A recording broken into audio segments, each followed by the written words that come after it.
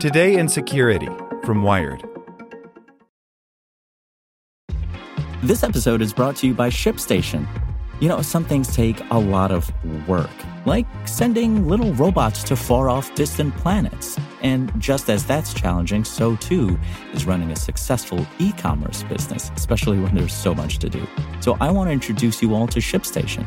Now, I love using ShipStation because of its easy-to-use dashboard, which makes managing orders and printing labels a breeze and super smooth. Oh, and the customer service is just out of this world. It's exactly what you need to help grow your business. Sign up for your free 60-day trial at shipstation.com/technews. That's shipstation.com/technews. This episode is brought to you by Shopify. Whether you're selling a little or a lot, Shopify helps you do your thing, however you cha-ching. From the launch your online shop stage, all the way to the we just hit 1 million orders stage. No matter what stage you're in, Shopify's there to help you grow.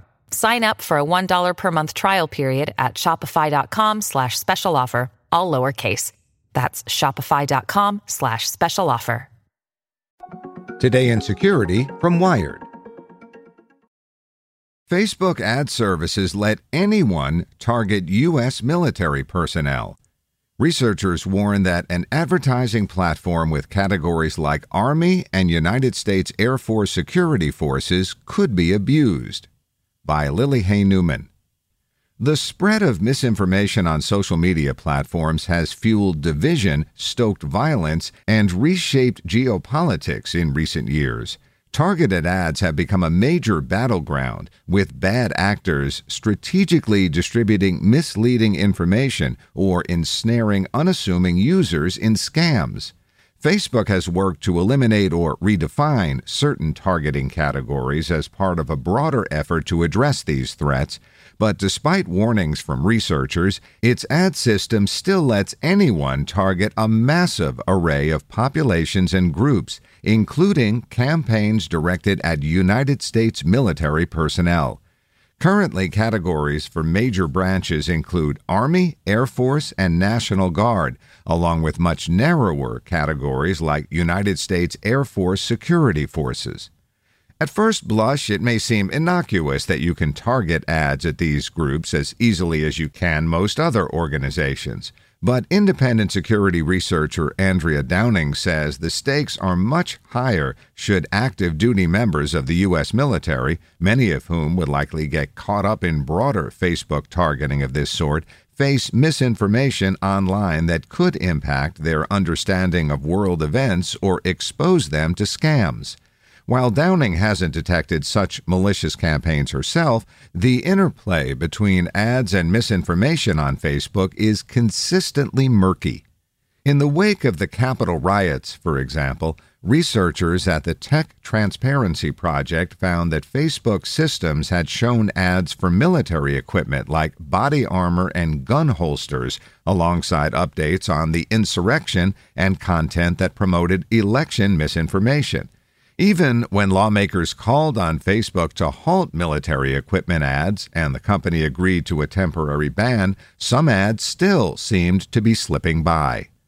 Through the ad targeting system on Facebook, I could craft ads or send direct messages to current and former military through large umbrella categories or more granular permutations, says Downing.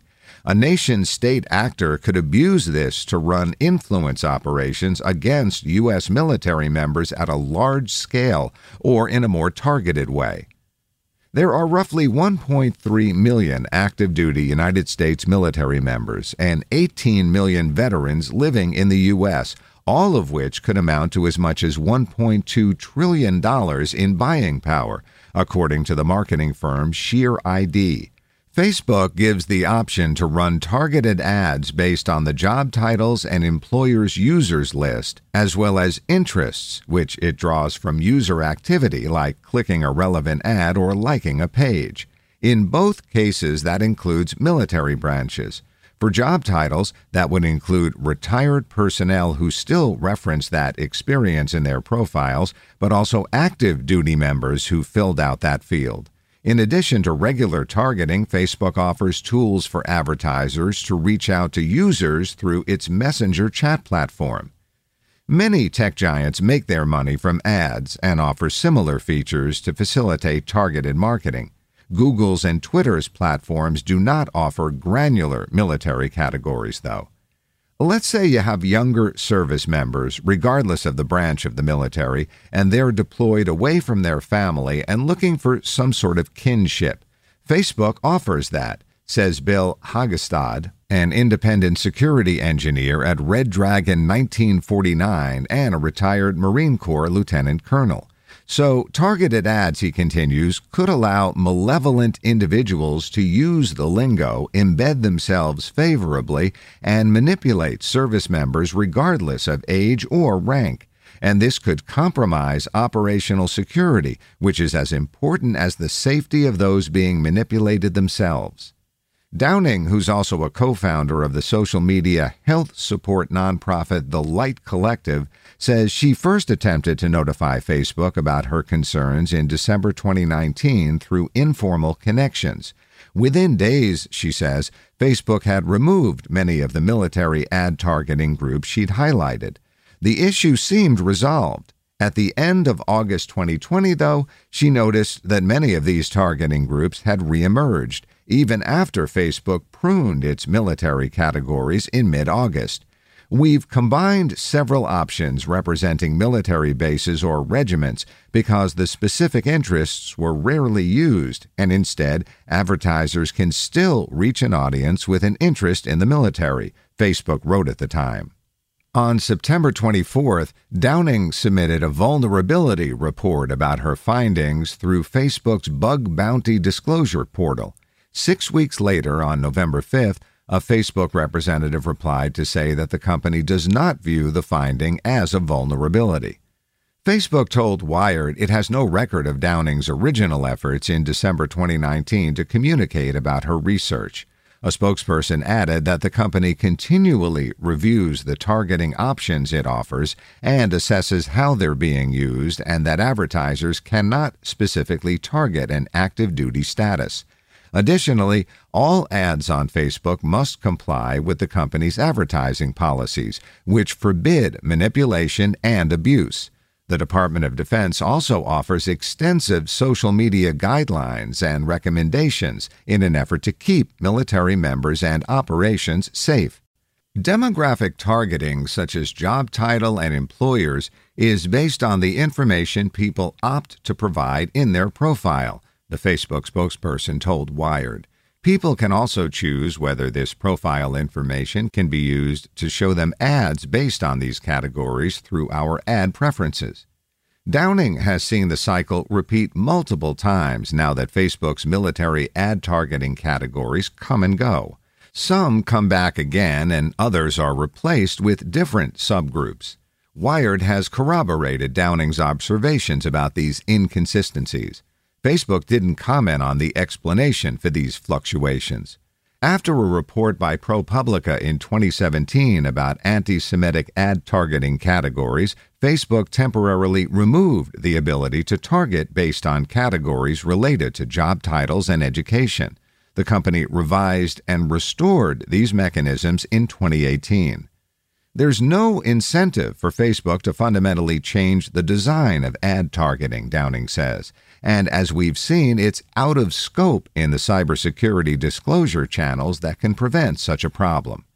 More than a decade of detection work on Facebook's part has made it harder to run blatantly malicious or scammy ads, but the company has struggled to get a handle on misinformation in ads and its impacts.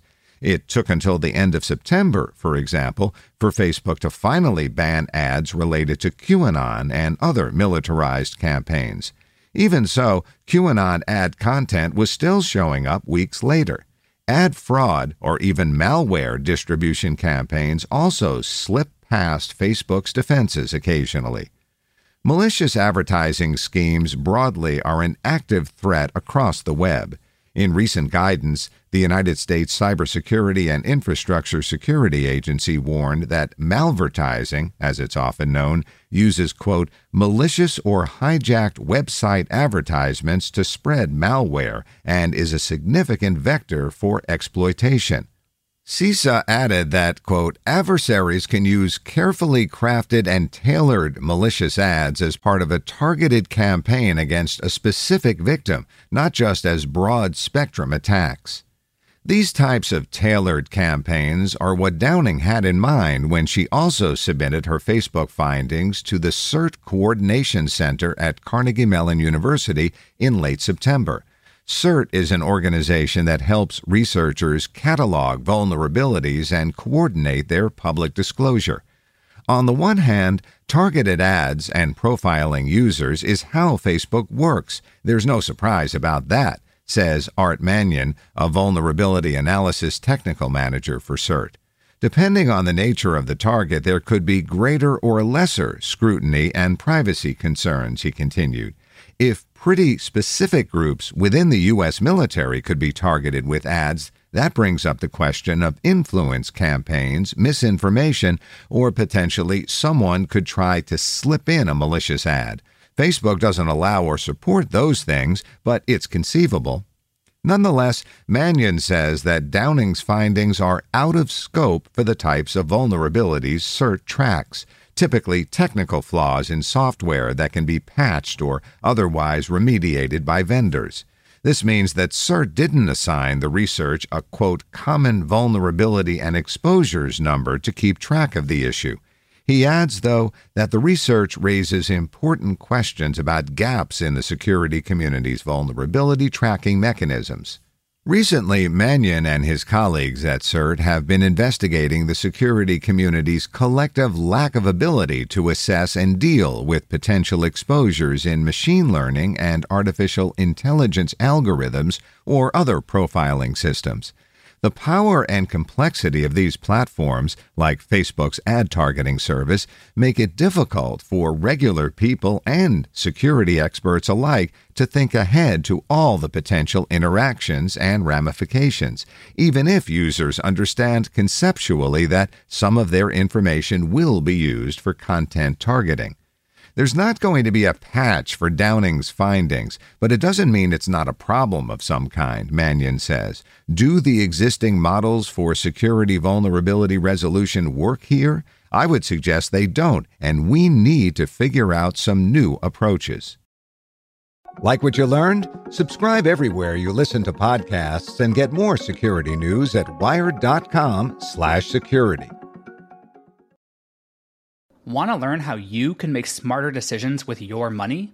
Well, I've got the podcast for you. I'm Sean Piles, and I host NerdWallet's Smart Money Podcast. Our show features our team of nerds, personal finance experts in credit cards, banking, investing, and more. And they'll help you make the most of your money while cutting through the clutter and misinformation in today's world of personal finance. You'll get clarity on strategies to help you build your wealth, invest wisely, shop for financial products, and plan for major life events. Listen to NerdWallet's Smart Money Podcast wherever you get your podcasts.